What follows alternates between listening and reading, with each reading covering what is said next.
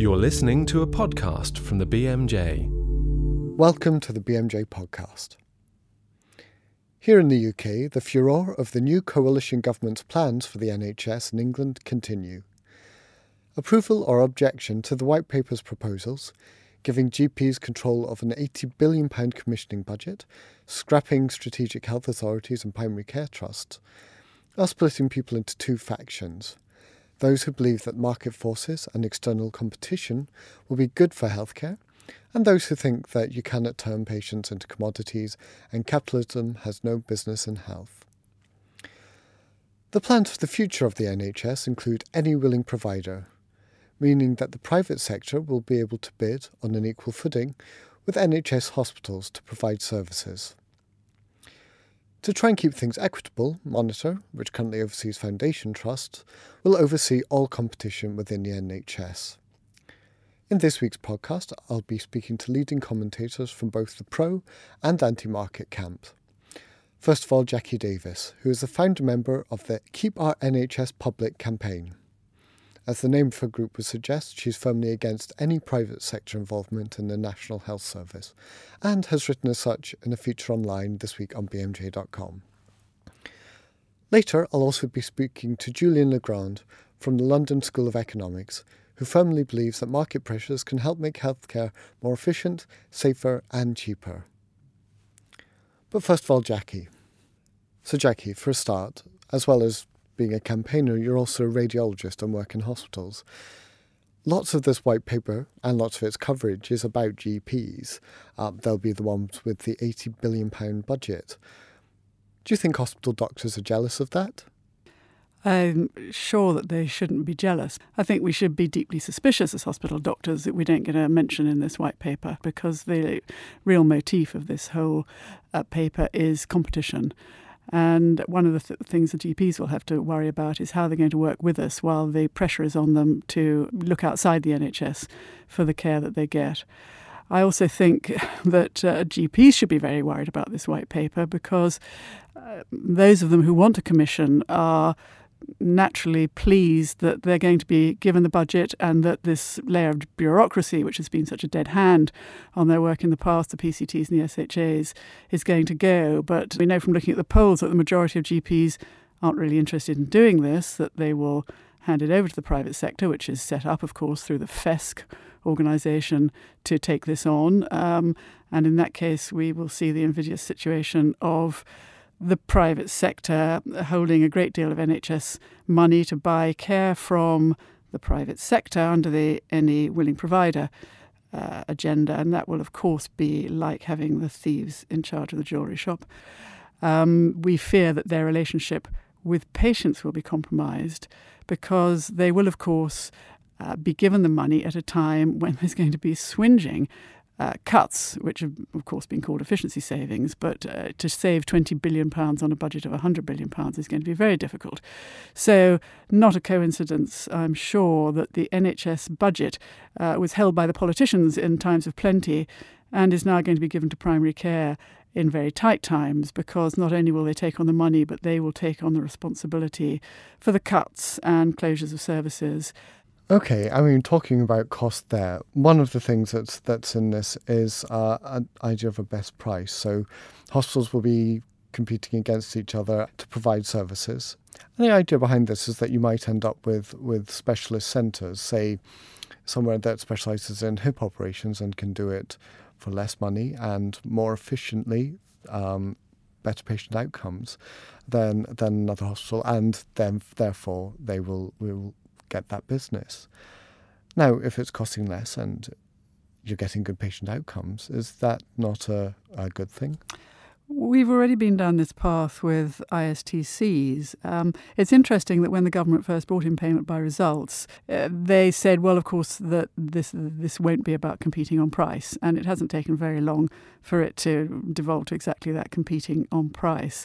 And the best practice tariff is weasel words for the cheapest way you can do it. Now, if you set up a unit that does nothing but hip replacements, then you may have very low overheads if you're the private sector. You may not run an ITU, for instance, so you may send your complications to the NHS, who will still have to be running their ITU. You will be cherry-picking patients, which the private sector's done all the way along the line. You don't want to see patients with comorbidities or who don't fit your very strict criteria. You don't teach and train, or at least that has been the case so far. So you can do things much more cheaply, and that will become the best practice tariff. The poor old NHS, in the meantime, has to run all the expensive services. It has to continue to teach and train, we hope.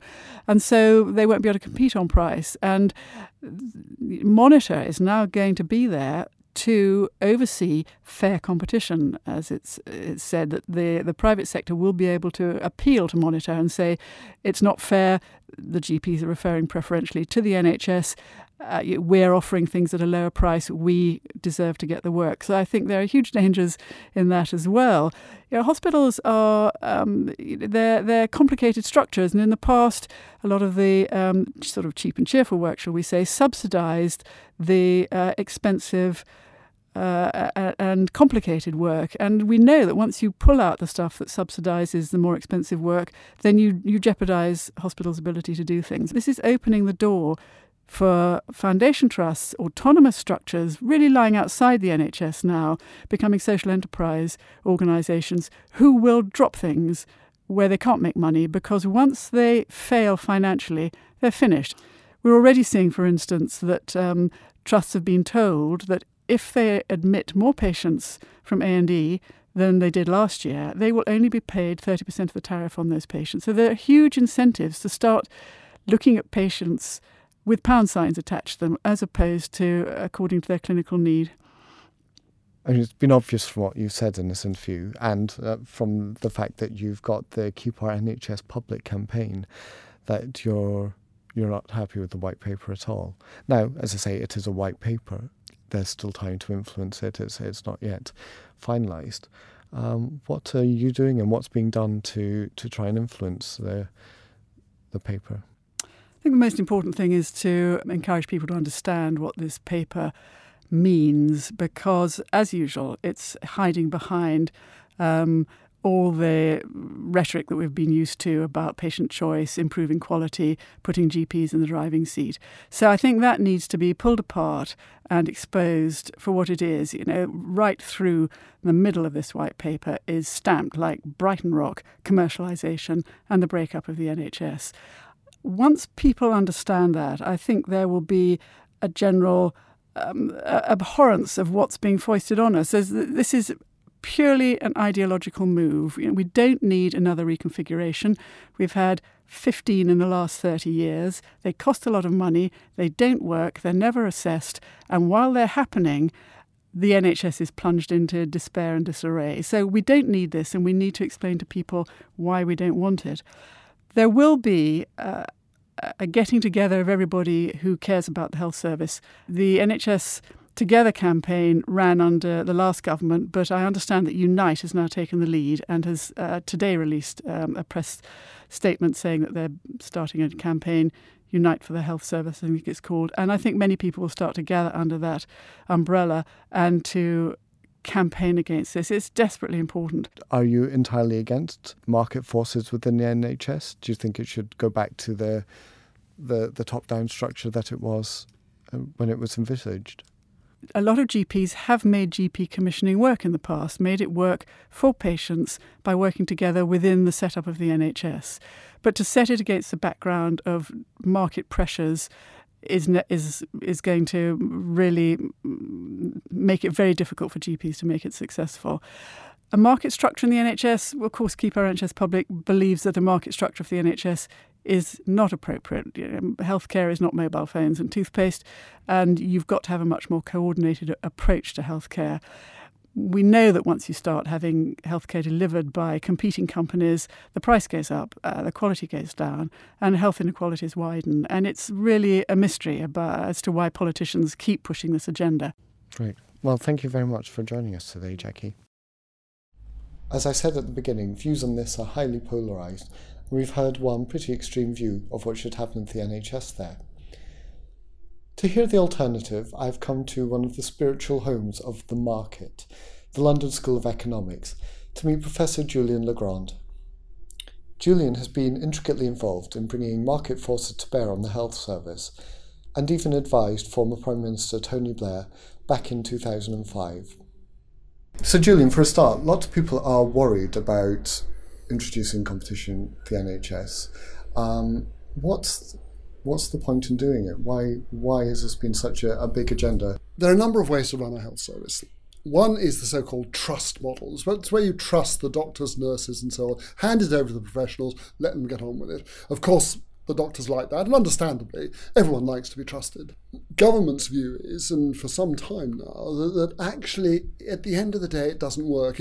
What it's assuming, of course, is that everybody working in the health service is a public-spirited altruist, that their only concern is with the welfare of their patients, and not at all with their own self-interest in any form. Now, we know that's not true. And of course it's not true. I mean, nobody is a perfect altruist. We're all a mixture of public-spiritedness and self-interest. But the trouble is that the result of that, the self-interest sometimes dominates. So that was the result we got for very long waiting lists prior to 1990s. Even now in Wales and Scotland, where they're relying on the trust model much more than we do in England, you're getting very long waiting lists, you're getting low productivity, a whole range of areas. So government, feeling that didn't work, moved to another model, which you might call the mistrust model. And the mistrust model was targets and performance management, where you set lots of targets and you tell people what to do.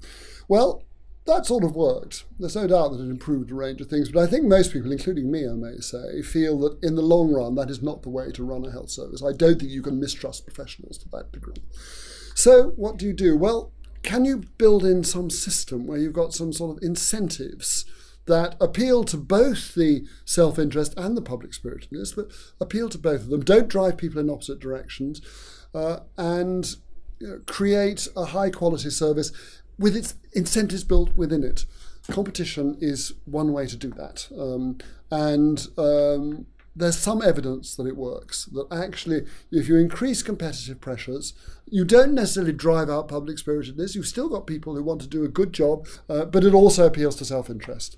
And that often tends to deliver rather good services, high-quality services at a relatively low cost. Yeah, and you mentioned there the evidence. Yes, there are two pieces of research using similar methods, similar data, and thank goodness for social sciences coming out with similar results.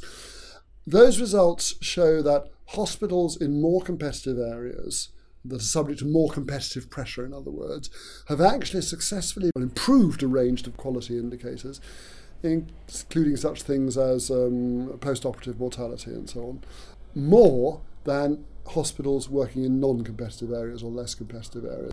Okay, well, you said they're working in areas where there is competition, so say in Bristol or London or something like that, where there will be multiple hospitals, multiple providers working against each other. If you're in an area, say in Inverness, where there's one hospital, how will competition work in an environment like that?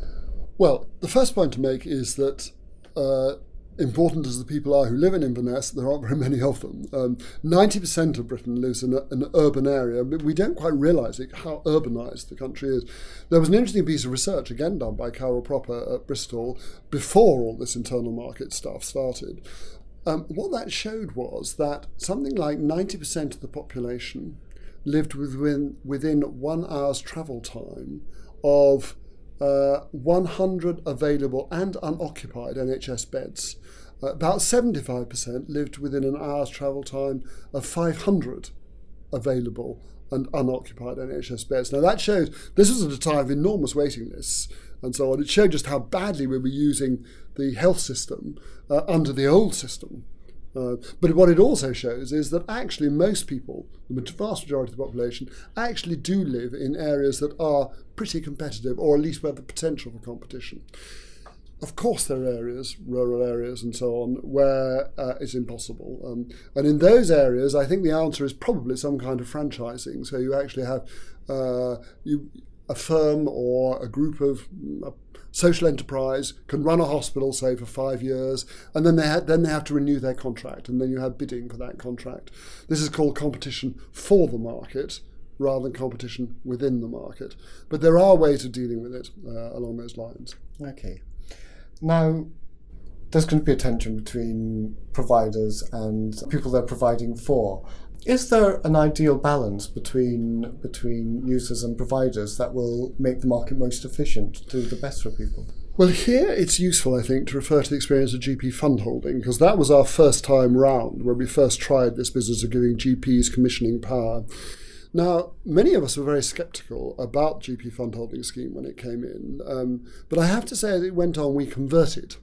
And the reason was this, that it turned out that we thought that small GP fund holders would be swatted like flies by the big hospital trusts or whatever in the market, that the power imbalance would be too great. In fact, what we found was actually that GP fund holders turned out to be rather effective purchasers. They were rather effective commissioners. They were able to switch their demand from different suppliers without necessarily destabilizing those big suppliers. And the other commissioner that existed at that time, which we called health authorities were rather ineffective purchasers, partly because they were so locked into the big providers.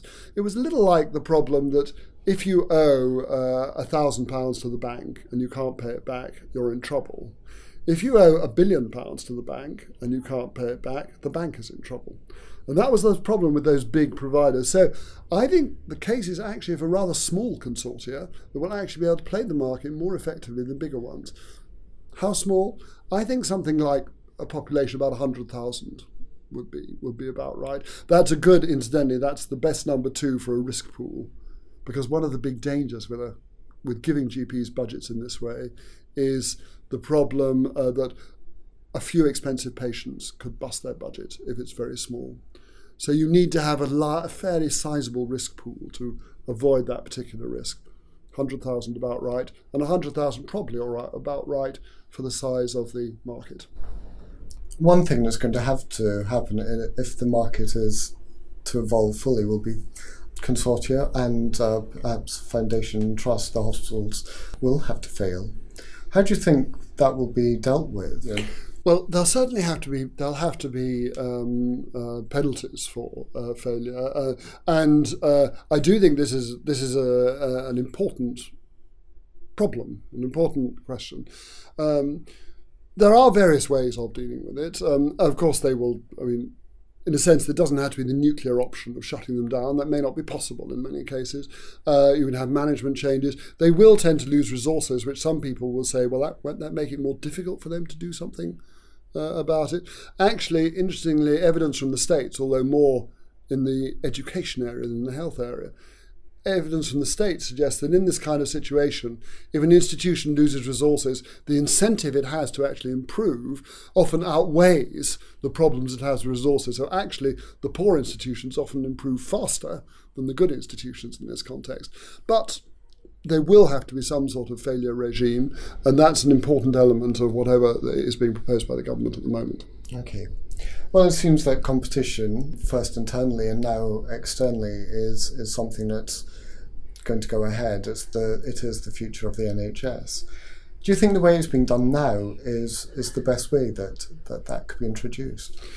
Well, again, we do have some experience of this because the previous government introduced the Independent Sector Treatment Centre programme, where you have private companies coming in. Now, these have been highly controversial. In fact, the best peer review research says that they actually delivered their output at a quality that was as good as, if not better, than the NHS. They were also paid a bit more than the NHS, although again there's been a study that suggests that actually compensates for the various subsidies the NHS gets via pension schemes and so on. On the whole, that worked quite well. It has been criticised, though, because actually it gave them guaranteed contracts, guaranteed provision. They weren't really operating in a highly competitive way. I think the lesson we learned from it is that, yes, new providers can come in, but they must be a level playing field. They must be able to compete in the same way with the NHS providers, not these guaranteed contracts and so on. And then we'll just see what happens. And one of the criticisms of these independent treatment centres was that they cherry-picked the patients that they were going to treat. And that obviously makes the playing field unlevel for the NHS, who had to then treat everyone else. Is it all down to sufficient monitoring, or I mean, how will they? No, that was explicitly in their contract. They were supposed to take the simple cases. That was many of them actually would rather like to have taken more complex cases and began to argue for that. It was explicitly in their contract. They were supposed to do the routine stuff, and to take, in a way, to relieve this massive pressure we had on waiting lists at that time for very routine operations, and allow the NHS to concentrate on the more difficult, more complex stuff. Again, as you say, that's been used as a stick to beat them with, I think, incorrectly, because actually that's what they were supposed to do. But I do think that if new ones come in, that they should certainly be allowed to do more complex cases, partly because, apart from anything else, it makes it much more interesting for the staff. The staff get very bored just simply doing endless routine cataracts or hernias. Actually, to have the opportunity to do a more interesting case is actually good for morale as well as for any other reason. That's all for this week. Next week we'll be finding out about how the weather can affect heart attacks. Join us then. For more information about this programme and other BMJ Group podcasts, please visit bmj.com.